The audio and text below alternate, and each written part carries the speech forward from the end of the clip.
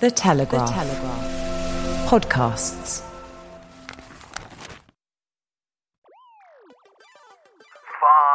I don't think Boris Johnson will ever actually fully recover from this righteous sense of public anger.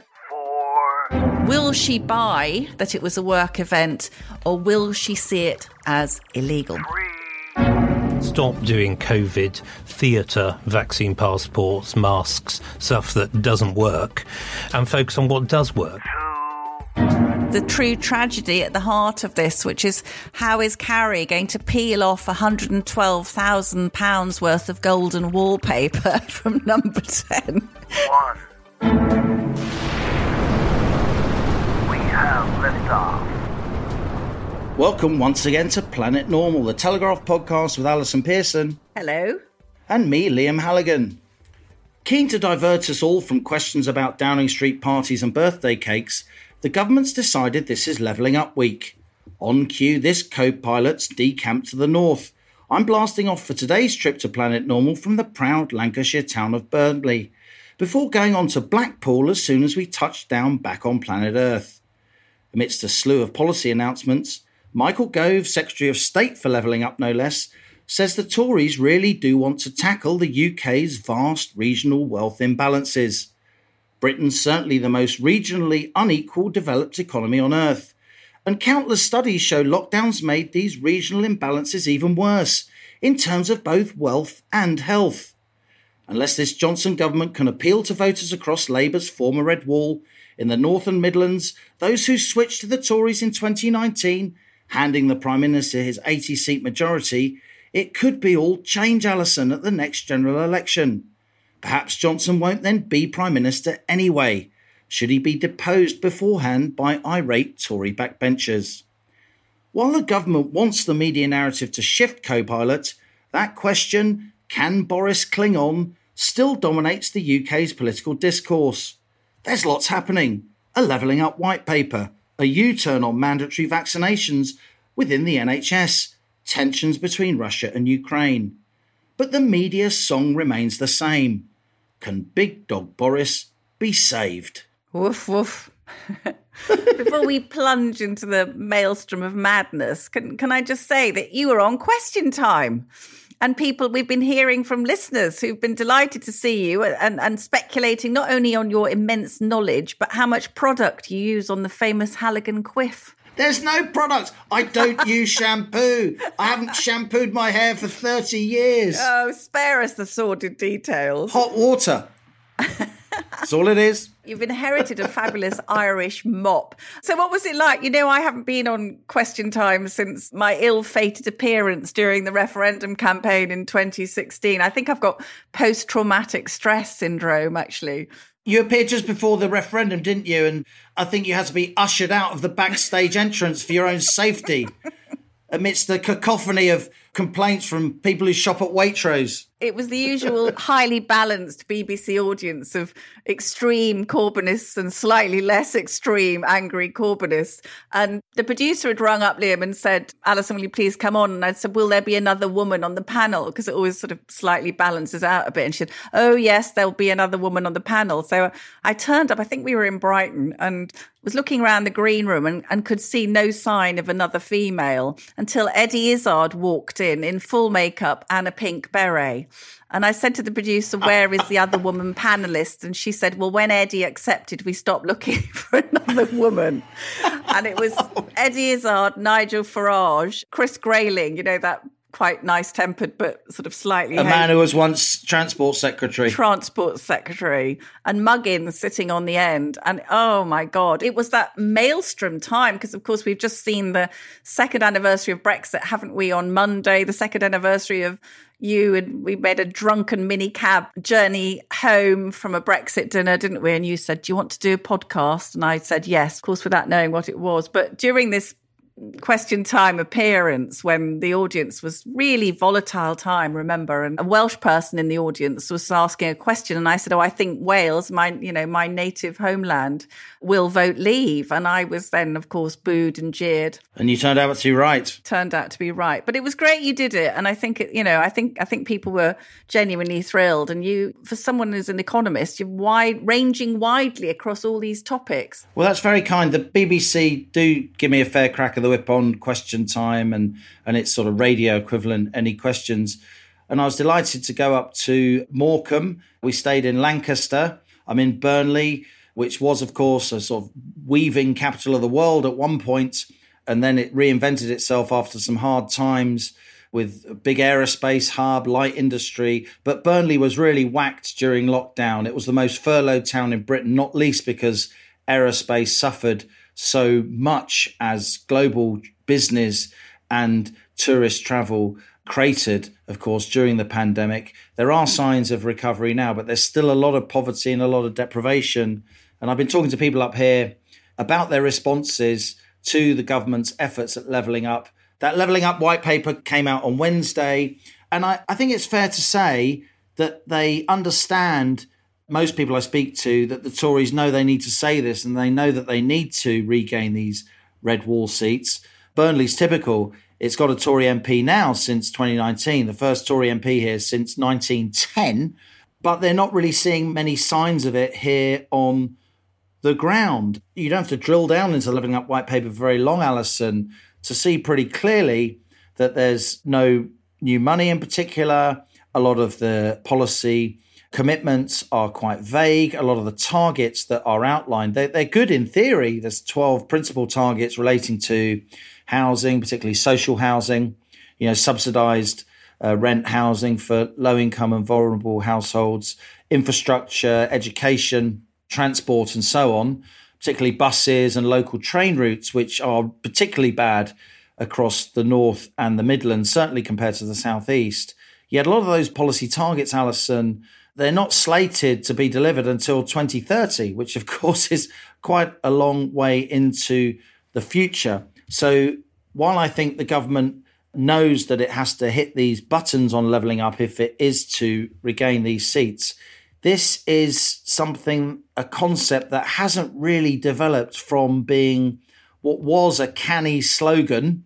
There isn't really a thought through raft of policy proposals with funding that I think can be delivered before the next election. So while a lot of our people who have emailed us at Planet Normal and at our respective Telegraph email addresses too do want the government to move on, do want the media and political class to move on from birthday cakes and Downing Street lockdown, we can talk about that later in this podcast, there isn't any sense that these new policies designed to address these regional imbalances I outlined at the top of this episode anytime soon. And that's really unfortunate because we are a seriously regionally imbalanced country, increasingly so.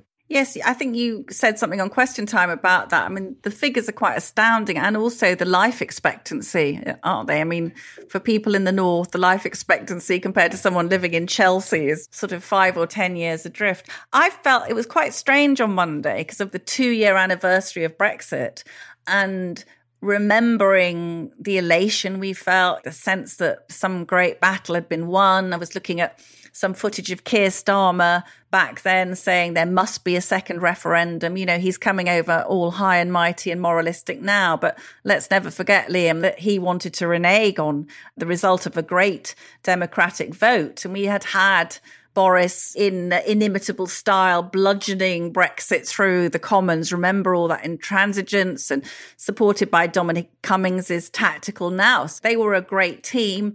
Then there was this absolutely enormous bust-up, which is now part of the subject of the inquiries by the Metropolitan Police, because one of the things that emerged in finally the Sue Gray report, not so much a report as an update. Sue Gray didn't comment on specific events. We'll talk about that. We'll have to explain it. It's so complicated, isn't it? Because 12 of the parties, which the Prime Minister claimed there wasn't a party, but 12 of the Downing Street parties, 500 further pages, 300 photographs are now under consideration by the Metropolitan Police. And one of the parties is alleged to have taken place in the Downing Street flat in November 2020, when you'll remember Cummings, your old mate, coming out of Downing Street with his little cardboard box. And of course, and then upstairs, allegedly again in the flat, Mrs. Johnson Carey having a victory party, playing ABBA, The Winner Takes It All. I mean, can you imagine anything more excruciating, anything more designed to goad Cummings into this now great protracted revenge tragedy that we're all sitting in the middle of? But I did in my column this week, Liam, which I know you're a dedicated reader of the Pearson rantings, but nothing better to do, of course. I know how upset you get if I don't read it. I love your columns. Always worth reading. Mutual, darling. It's absolutely mutual. I was watching the Prime Minister at the dispatch box. You know, I've been a really not just a long time supporter of his, but I've got scars on my back, Liam, from defending that man. When I wrote How Thrilled I Was when he survived COVID, came out of hospital, I wrote a very emotional piece for which I was lambasted by the great and the good, criticised for being sort of emotional and so on. But I felt sickened this week. I was watching him, the whole damn spectacle of the lot of them. Keir Starmer standing there, suddenly overcome, moved by the casualties of the brutal COVID restrictions, co-pilot, which would still be in place today if he were Prime Minister. And then we had Boris himself, all the sincerity of Mr. Toad in Wind in the Willows, sort of doesn't really do contrition, does our Prime Minister. You know, that phrase he came out with when he was Boris, inverted pyramid of piffle. This is what he is laying onto the British people, who are far ahead of the politicians, I think, now. Pyramid of piffle, absolute rubbish. There was no party. If there was a party, it was within the rules. I'm confident that I will be exonerated of any wrongdoing. I was unaware of the date of my own birthday. On and on, burble, it goes. I mean, it's just dismaying. And I know you're saying to me that you're meeting people who want to move on. I don't know now. I just feel for someone like me now, I just can't defend him anymore. I think a lot of people are torn, but if you are somebody who is very heavily reliant on the state, if you're concerned about how government policies on benefit and taxation and housing and education impact you and your family, if you are in a low income or vulnerable situation, none of which applies to much of the political media class, then you are desperate for policy and leadership that will make your life better. And endless party games and squabbling by the gilded elite in SW1 and across Westminster really rankles with you. I think that's why a lot of the public wants to move on, out of desperation, because they want things to change. There are very serious issues that need to be addressed on the cost of living, on energy bills. A massive increase in energy bills is coming down the track. A lot of people's energy bills are going to go from about 1,200 quid a year to over 2,000. And it's literally a deal breaker for lots of families. So they want anyone to focus on these issues that really matter, because a lot of the people who write in newspapers and who speak in Parliament, who frankly talk on podcasts, if they have to spend an extra 500 quid on energy, whatever. But for lots of the country, it's not like that. In the end, this isn't just about the parties, because Boris had this stunning general election victory, tremendous Brexit. No one could take away that the vaccine rollout with Kate Bingham was phenomenal. But now, attempting to foist net zero on a population which is traumatized and battered by COVID, you know, this huge cost of living crisis. You'll know this better than me, co-pilot, because it's your area. But someone was saying that people under 40 will never have known inflation like we're facing. All of these different factors are playing into a massive, I think, really massive sense of disillusion. And at the weekend, we had Boris and Rishi Sunak writing in the Sunday Times that they were going to stick with the national insurance increases. I think there's just a sense that people aren't listening. The latest poll we saw, 65% of people don't accept the PM's apology. 69% want him to resign. 68% don't think his government can deliver, and on and on and on. So I know what you're saying, but I don't think this is just a media class that's completely out of touch. I do feel it's cut through in the country. I do feel Boris is to some extent a dead man walking, I'm afraid. And I think it is more serious than that.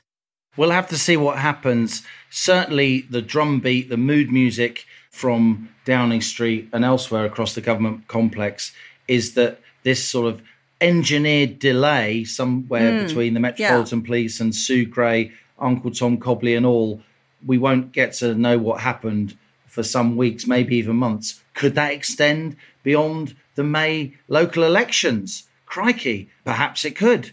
I suggest now that it probably will.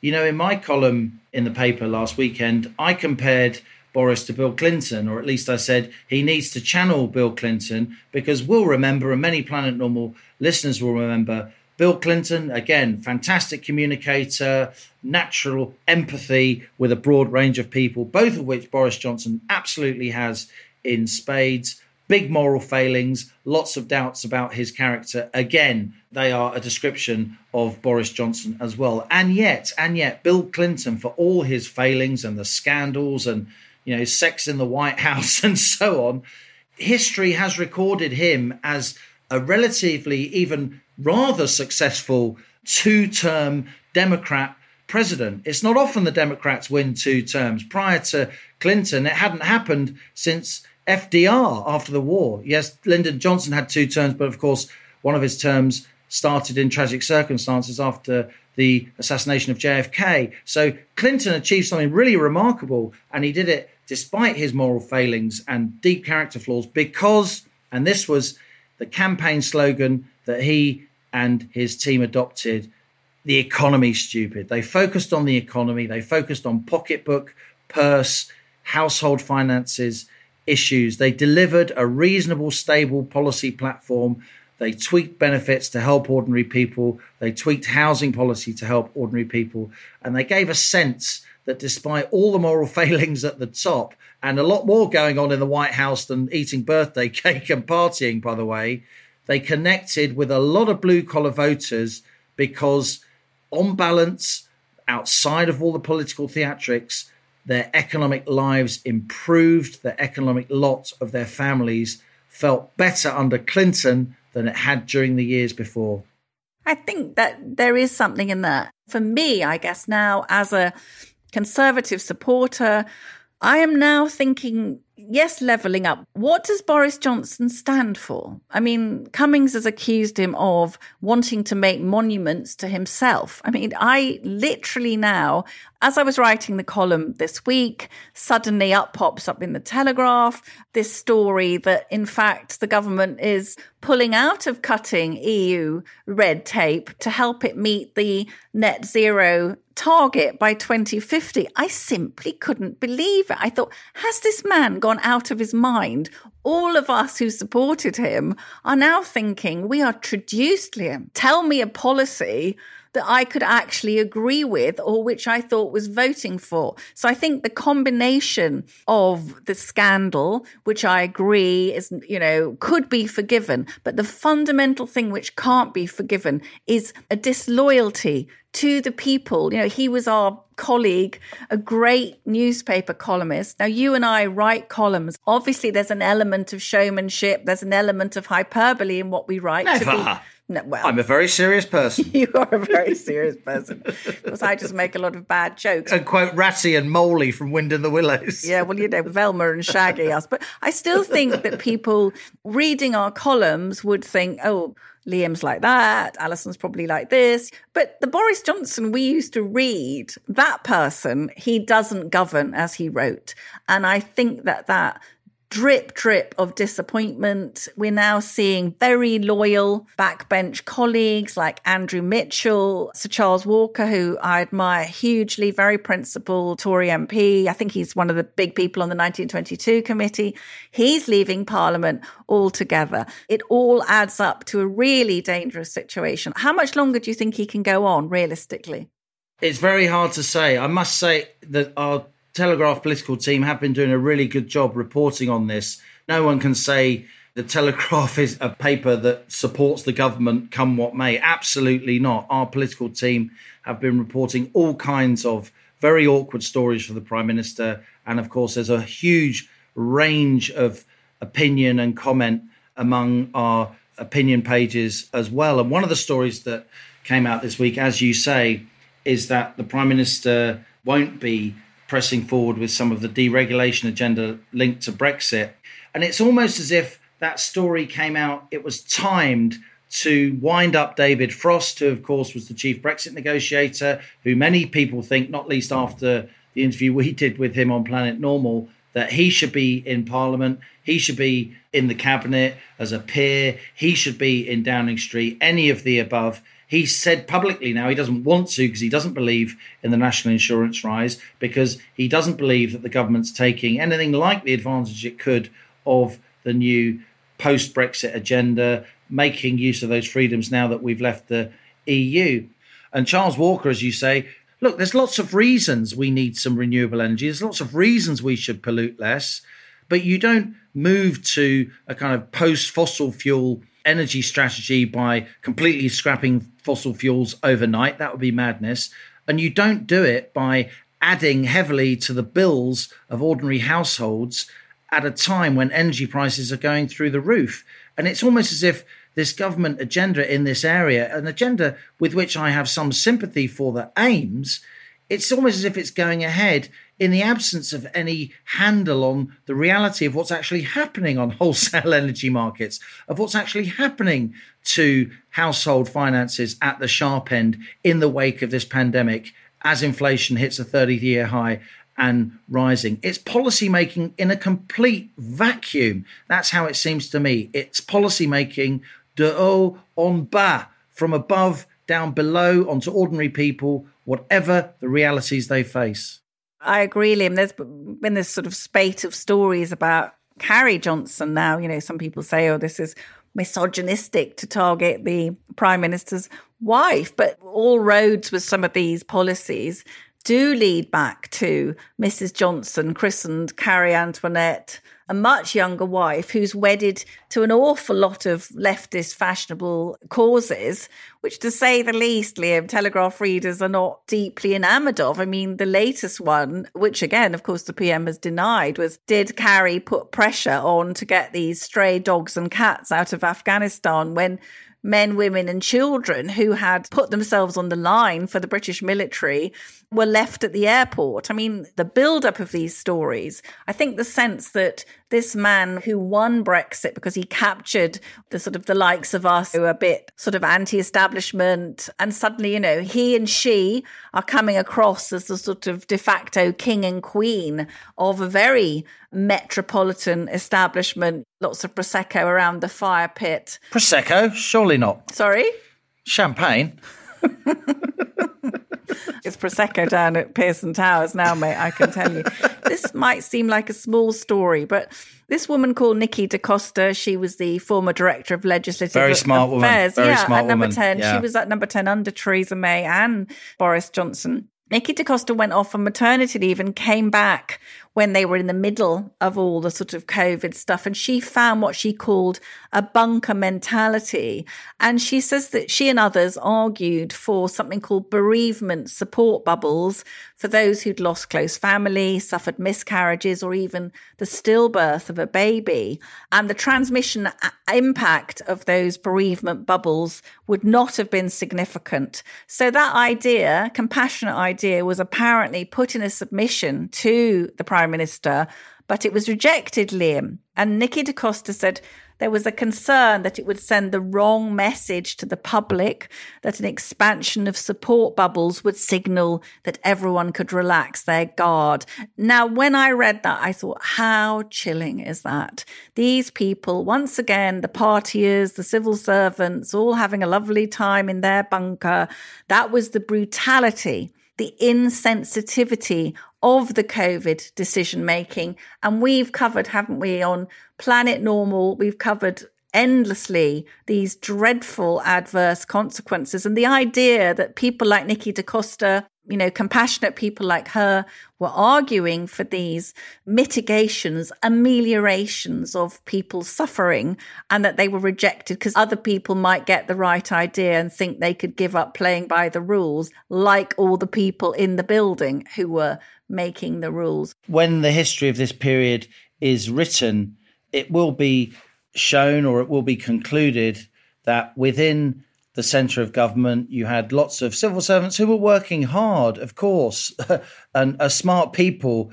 And in some senses, there's lots to be grateful to them for. But their kids were at school. They were getting chauffeur driven around the place. They were out and about. They weren't isolated in small houses and flats with children.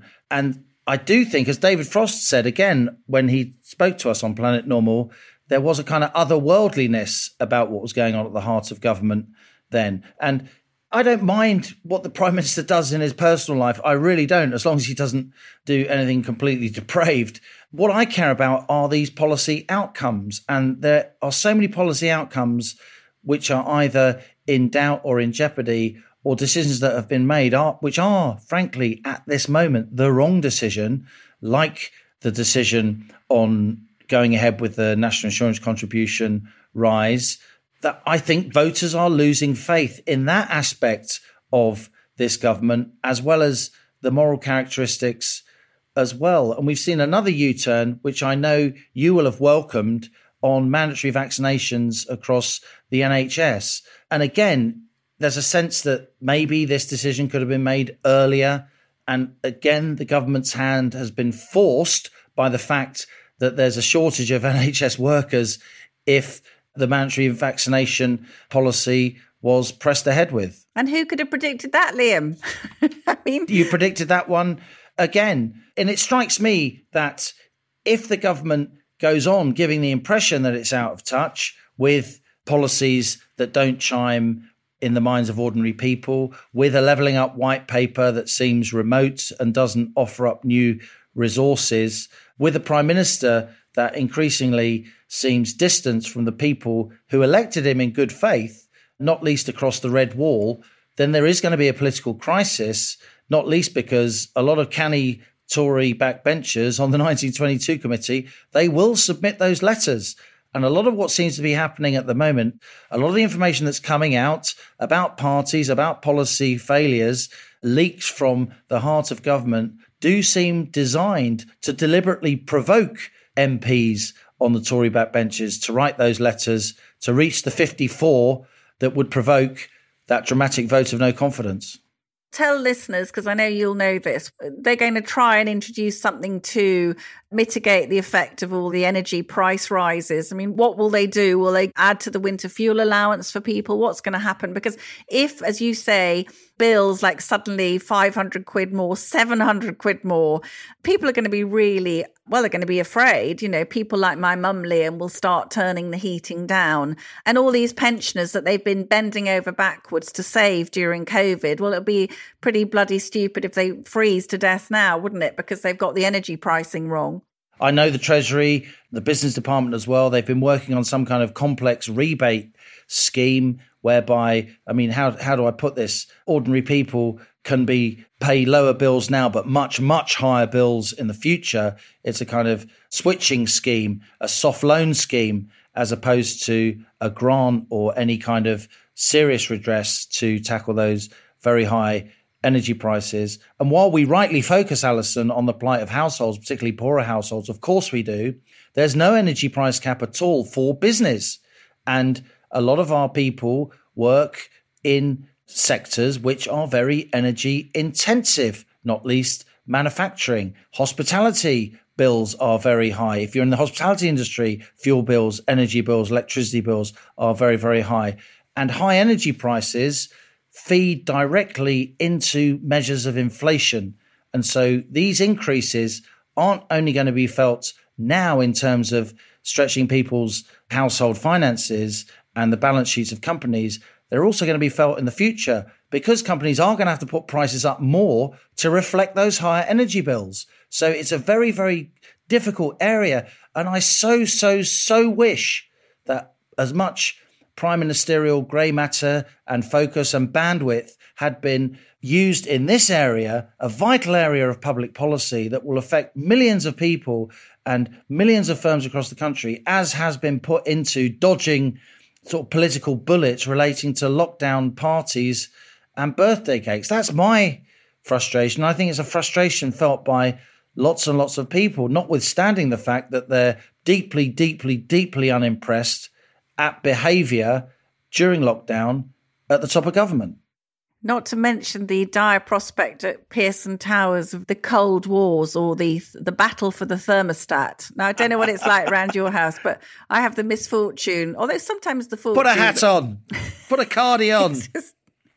If you were married to someone who was sent away to prep school when they were 7 and was used to breaking the ice in the basin in the morning before going out to do star jumps, I like kind of ambient 22 degrees temperature. You don't have to wear a bikini indoors all the time. If I just want to wear a robe around the place, I'm expecting it to be warm. I mean, we just have, oh my God, the set twos. You can't imagine. I go out of the room, I come back, he's bloody turned it down, hasn't he? I'm with himself. I'm with Anthony. Are you? You'll get no sympathy here, Pearson. Put a jumper on. It's perfectly fine. You know, do some star jumps. Read some Chaucer. That'll warm you up. Or watch Prime Minister's Questions. That'll get your blood boiling.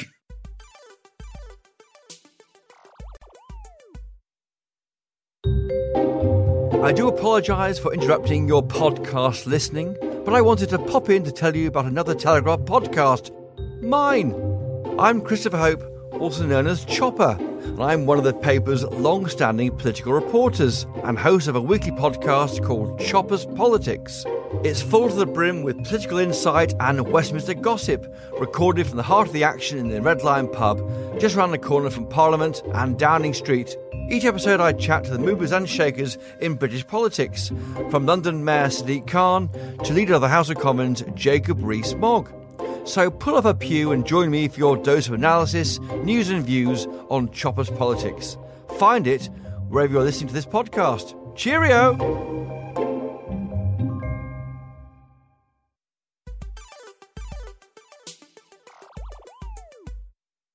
Now, co-pilot, we do try to be up to date on Planet Normal. And this week, our guest is part of a major news story with, as you said earlier, the government executing a U-turn on mandatory vaccinations for NHS workers. Dr. Steve James sprang to prominence when he challenged the Health Secretary, Sajid Javid, during a visit to King's College Hospital, London. While the Health Secretary was trying to encourage nurses to voice their support for his no jab, no job policy, Steve James stepped forward, an ordinary doctor, and said, sorry, I'm not happy about that. I've had COVID. I've got antibodies. I've been working on COVID ICU since the beginning. I've not had a vaccination. I don't want to have a vaccination. The science isn't strong enough, he said. That explosive intervention, Liam, you'll have seen, quickly went viral. Steve James was given a platform to express his concerns. And of course, his frontline experience gave him a moral authority, which he challenged into preparing a legal challenge with the Together campaign against the vaccine mandate. Steve James grew up in Devon, went to medical school, first at Cambridge, then at Barts and the London Hospital. He's worked in the NHS since 1999, becoming a consultant anaesthetist in 2013. In 2020, in the spring of 2020, he was seconded to support the critical care service, working in the front line, and he's been looking after patients with COVID-19 in intensive care ever since. So I began by asking Steve James for his reaction to the news that the COVID vaccination would no longer be mandatory for staff in the NHS. My feeling about the U-turn is that it's very appropriate. I think that when science and public opinion isn't aligned with what policy is, then when the government makes a U-turn, it should simply be welcomed, and we should start to ask ourselves also why a U-turn has been necessary and where else we might need to make changes. With regards to my own role, I think I was the right person at the right place in the right time and just happened to have then been caught on camera. I'm pretty sure there would have been another sort of person, something else would have come out into the mainstream media, and hopefully the story would have gone the same way. Yes, just to remind listeners about your sudden kind of going viral, Sajid Javid, the Health Secretary, was visiting King's College Hospital in London. As far as I could see, he was clearly encouraging nurses to speak up in support of mandatory vaccination for NHS workers. They looked extremely awkward.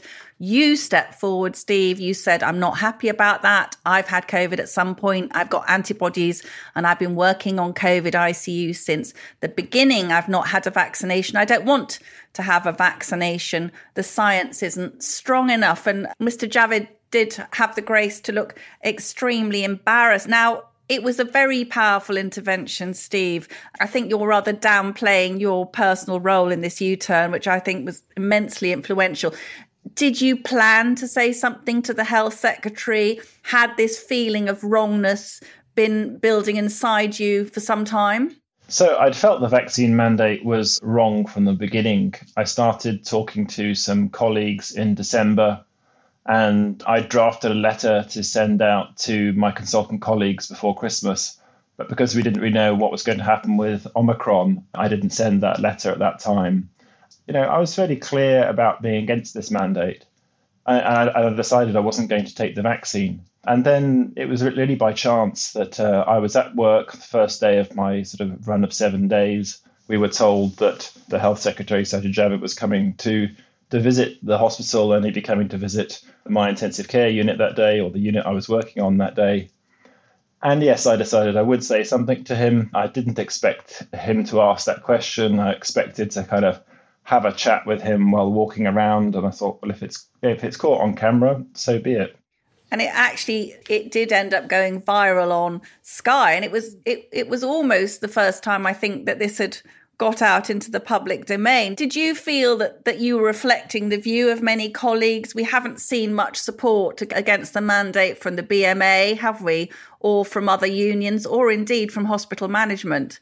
Yeah, so I've had an enormous show of support for people who felt their voices have been very much unheard since the vaccine mandate was announced, and more widely over the period of the lockdown. Did you think that Sajid Javid and the government were playing a game of brinkmanship to some extent? Is that what you think was going on? Do you think they were ever serious about sacking almost 100,000 NHS staff at a time of total crisis for the NHS? I wouldn't think that I can get inside the mind of a politician, but I can theorise different possibilities. One is they did it to care home sector workers and were blind to the impact on those people and the ability to deliver care.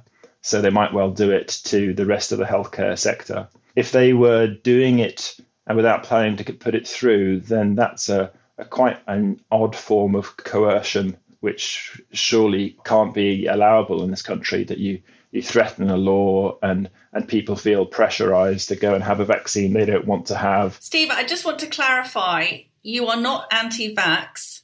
You are anti-making the COVID vaccine mandatory for everyone. Have you seen benefits from the extensive vaccination of the older population, do you think? I think I'd like to address that anti-vaccine sort of label. Anti-vaccine as a label is meant to marginalise people who hold a different point of view. And I don't think that's really a healthy thing to do in society. We do that for lots of different groups because we want to say that their views are not worth listening to. And people who've been put in the anti-vaccine category have basically been anybody who hasn't agreed entirely with the government. So what was important in what I did was that I stood up. I was called anti-vax by various news outlets, but I managed to carry on getting an opinion out that people could see that I wasn't their stereotypical, completely to be dismissed voice of anti-vaccine. yes, I have seen the differences over the last 2 years in the presentation rate of patients into the intensive care. That's meant a significant drop. I mean, we're talking sort of 80, 90% drop in absolute numbers of patients coming into intensive care. And that's in the population that's elderly, that's got comorbid disease, that are vulnerable due to being immunocompromised. And there's a number of factors behind that. One factor will be the vaccine. Another factor will be the change in virulence of the virus itself. Another thing will be the other modalities of medical treatment, both pharmaceutical and the type of care that's delivered to them when they're in hospital. One thing that jumped out at me from your exchange with Sajid Javid, you said, I haven't seen anyone like me with COVID in my ICU. Many of the patients that you were treating were obese. Now, can you tell listeners roughly what percentage of people in ICU with a primary COVID diagnosis were overweight, and why is that a major problem for treating this disease? I would hesitate to put a figure on it because there are people who'd be able to put a correct number on that. There's also a question about the degree of obesity that we describe in our patients. Unfortunately, obesity has become such a prevalent issue that I think many people in the health service we're not so quick to flag it up as a comorbidity. So just when someone's BMI has reached 30, that's technically obesity, but often people don't make that calculation. So there's a lot of obesity that's probably not recognized. Of course, BMI is not an absolute calculation and association, because you can be, a strong athlete and have a high BMI, but I think we can say that there are not many of those patients on ITU. But there's the whole process of hyperinsulinemia, which is behind obesity, which is behind hypertension, which is behind type 2 diabetes. And that issue is there even sometimes when obesity isn't present. And I think that's probably one of the underlying factors that is an underlying factor behind the risk factors that mean that people get really sick with COVID. You've been in ICU from the beginning of the pandemic. Can you just tell us, because I've seen footage like everyone else of very, very large patients in intensive care taking about 6 or even 7 nurses to turn them over. What is happening in that treatment? Is it very hard? Are their organs squashed together? Is that what's meant by morbid obesity? You would take 7 patients to turn any patient over if that's a ventilated patient. You might need a group of 7 stronger people if you've got someone who's morbidly obese. Morbid obesity is a big factor. You've got the driving causes behind obesity, which are usually driving many other factors other than just obesity. You've got the effect that the extra weight will have on your ability to be ventilated and your ability for your lungs to open and close under good pressures, shall we say. You need extra high pressures to ventilate someone who's morbidly obese. And then you've got the ratio between the actual lung size and that person's overall body size. So as you get fatter and you become more obese, you do not increase your lung size. So those lungs have got to go further, should we say. Last week, we saw a BBC News report, not sure if you saw it, Steve, by Clive Myrie, in which a consultant at Barts Hospital was walking through an ICU, pointing at patients saying, unvaccinated, unvaccinated, unvaccinated. It seems to me that shaming COVID patients for being unvaccinated is seen as okay, even encouraged, but pointing out, as you have, that being seriously overweight, that kind of shaming would be considered unacceptable. What was your view of that doctor doing that? He was asked to describe that and he answered it honestly. I mean, I've spoken to another source from East London who's told me a bit more about the picture at the hospital there. And what you need to know is that within the intensive care units, there's now a quite different proportion of patients who've got actual COVID-19. So they've got the sort of pneumonitis lung disorder from COVID and they're sick because of that. And they're starting to move towards being the majority of patients who've got a coincidental positive test. And then you've got a minority of patients who have got a genuine COVID-19 lung disorder. Now, within the last month, most of the intensive care units have admitted very few patients. And if you look among those group of patients who were vaccinated in that clip, I believe only 1 or 2 of them were admitted in the last month. I was talking to Shanetra Gupta. She's the Professor of Theoretical Epidemiology at Oxford. She's a good friend of Planet Normal, Steve. And I told her about your case, and she said Dr. Steve James has had COVID. In his work, he will have had daily re-exposure to the virus. He will enjoy superb immunity to COVID-19, better than any provided by the vaccine. Is that your understanding as well? Yeah, it's my understanding. It was also my understanding from the beginning, actually, that I wish I'd said this more widely, but I wasn't really into putting my voice out so widely until a few weeks ago, that we should have focused on a couple of things. We should have focused on isolation and protection of the vulnerable, of shifting the health of people who were otherwise had comorbidities and just trying to get the nation healthier, and then letting those who were healthy carry on with life, support the economy, and develop natural immunity. I thought it was my responsibility to get natural immunity. Yet the Prime Minister said in his New Year message, get the jab, it's easier than losing weight. As a health professional, how do you respond to that?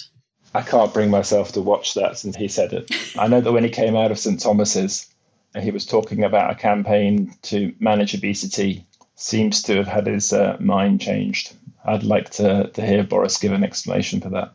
I think they may be veering back towards a healthier eating strategy, which I know will be music to your ears. Steve, throughout the pandemic on Planet Normal, we've heard from doctors and nurses, from consultants and GPs, from a district nurse we had on, a London GP. None of them have felt able to speak out in their own name. They clearly fear retribution from the NHS.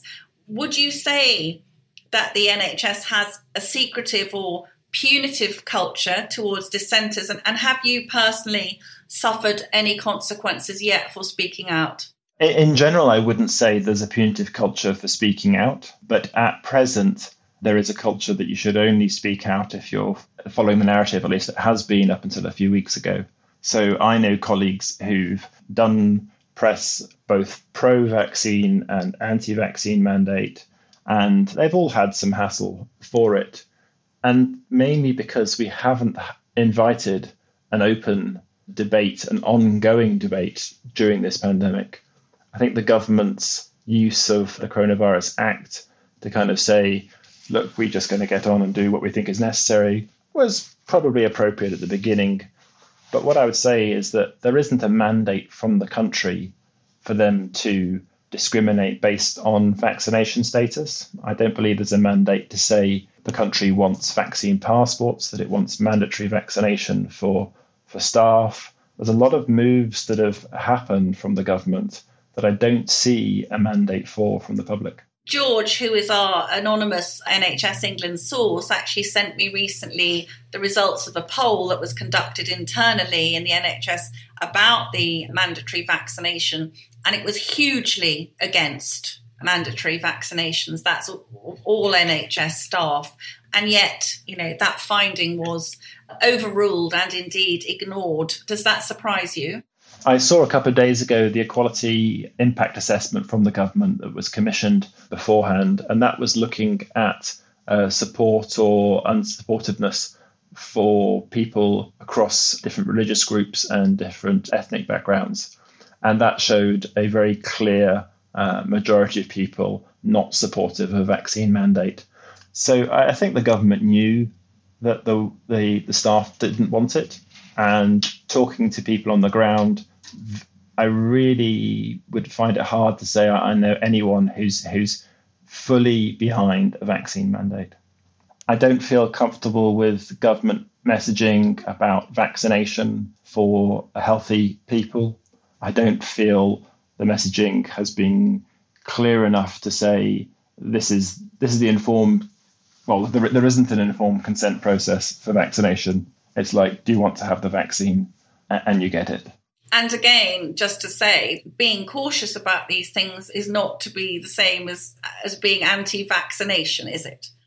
No, it's to say, open information, please. The information from the Pfizer trial, like it was requested in the BMJ editorial, let's have this information out in the public. Why should it be protected information?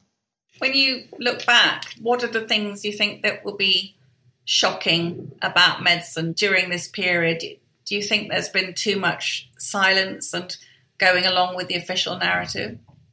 For me, the shocking thing is there was no drive towards improving the health of the nation from the outset. I just thought, come on, if you run with a healthier nation policy, the country's going to be completely behind you, and just think about the long-term benefits that could bring. So on Planet Normal, Steve, we offer our guests a special magic wand which they can wave to improve the madness that persists on planet Earth. Dr. Steve, if we gave you those powers, what would you do to improve the NHS in the next few years? So if I had a magic wand, every hospital in the country would have a preventative stroke reversal of chronic disease department where research can be done, where educational classes are provided, and that would be out in the community as well. We should be making it a positive choice for people to eat well, move well, and live a healthier lifestyle. Steve, you've been very modest. I'd just like to say that I think it's clear your courageous intervention with Sajid Javid had a huge pivotal impact on this no jab, no job issue, and that tens of thousands of NHS staff owe you a debt of gratitude, as do all of the citizens on Planet Normal. Thank you so much for talking to us today. Thank you, Alison. It's been a pleasure.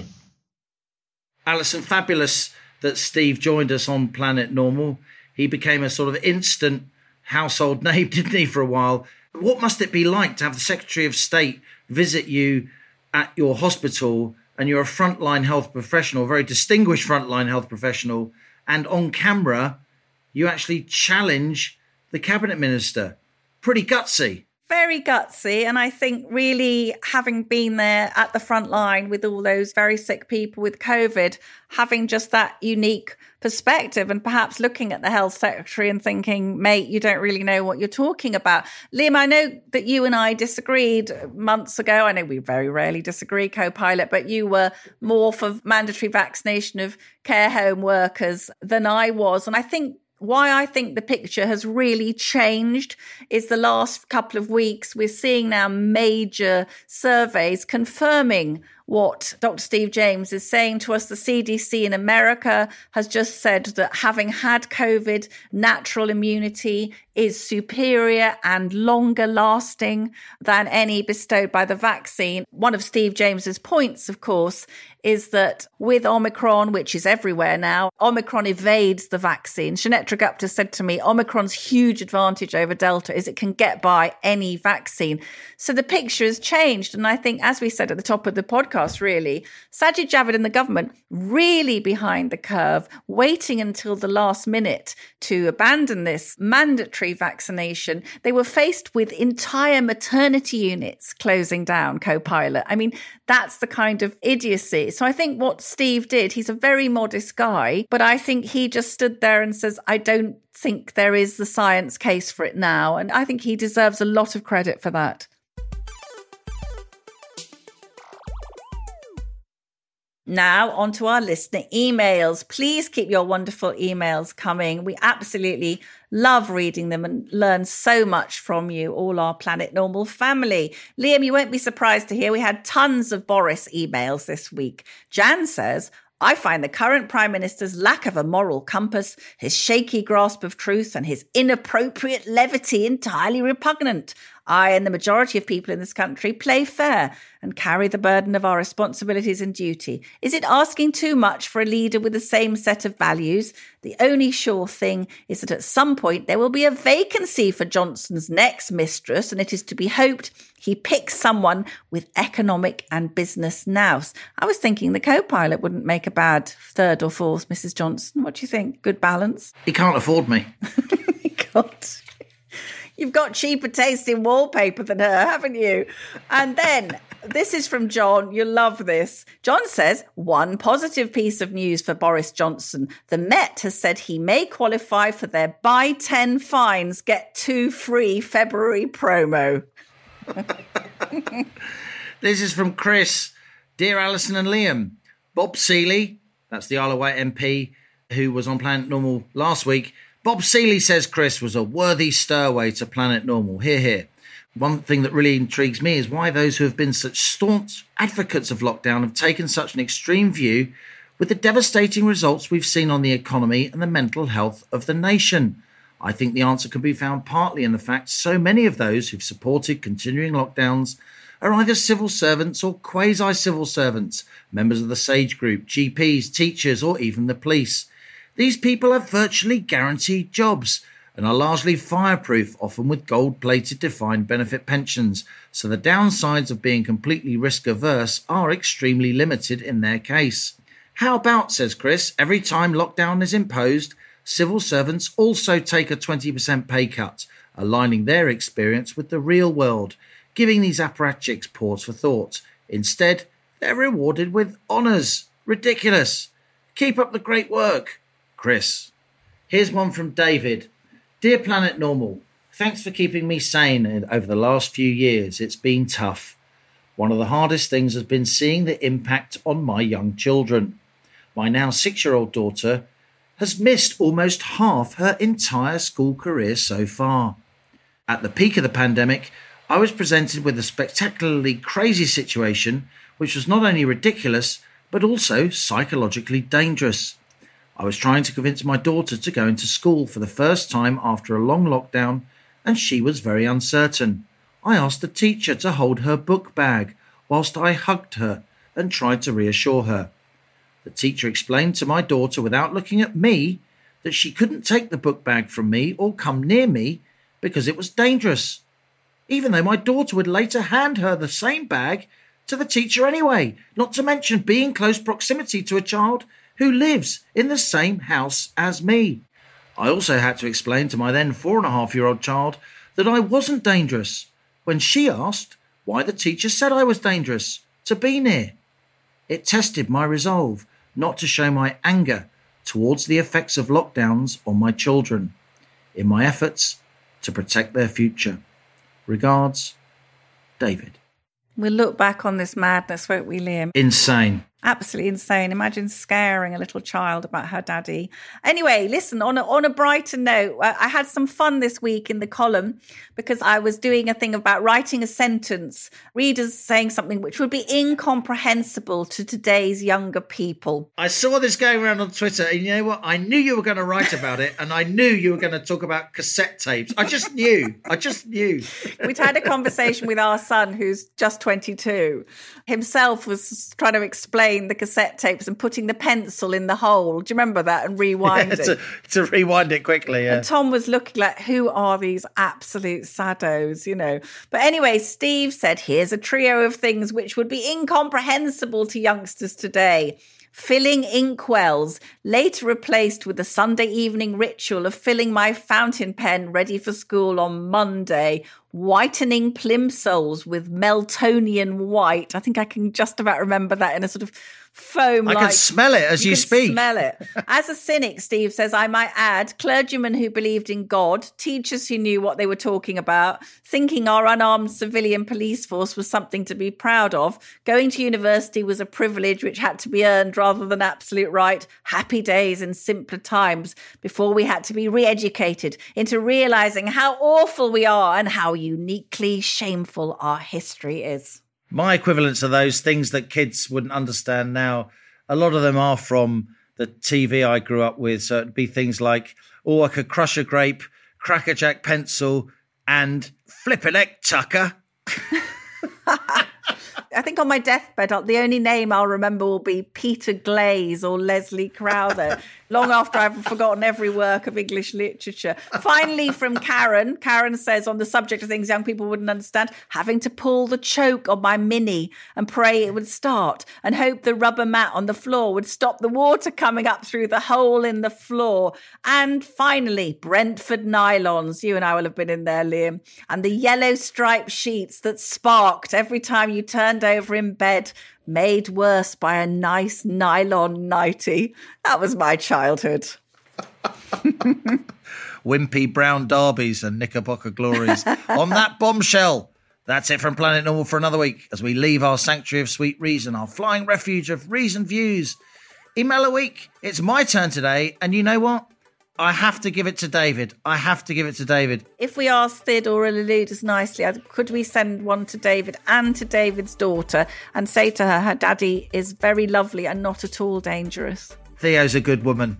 I think she'll recognise the merit of, on this occasion, a double Planet Normal mug transmission. Beaming them up as we speak. David, send in to the Planet Normal email address, planetnormal@telegraph.co.uk, with the subject heading mug winner, your postal address, and we will make sure that happens. If you enjoy Planet Normal, and you jolly well should, do leave us a rating and a review on Apple Podcasts or Spotify. It does really help others to find us so the fantastic Planet Normal family can grow. Also, if you would like to enjoy my Telegraph columns and the obscure, random, slightly knowledgeable scrawlings of co-pilot Halligan, and you're not already Telegraph subscribers, listeners can get a 1-month subscription for free by going to telegraph.co.uk/normal. Scrawlings, good job, I got a thick skin. Do keep emailing us. We love to hear from you. We are a family. This is Planet Normal. And as we speed away from our beloved Planet Normal, the madness of planet Earth comes back into view. Thanks as ever to our wonderful producers, Isabel Bouchard, Louisa Wells, Elliot Lampitt, our new editor, Zoe Hitch, and thanks as ever also to our overlord, Theodora Louloudis. Stay safe and in touch with us and with each other. Until next week, it's goodbye from me. And it's goodbye from him.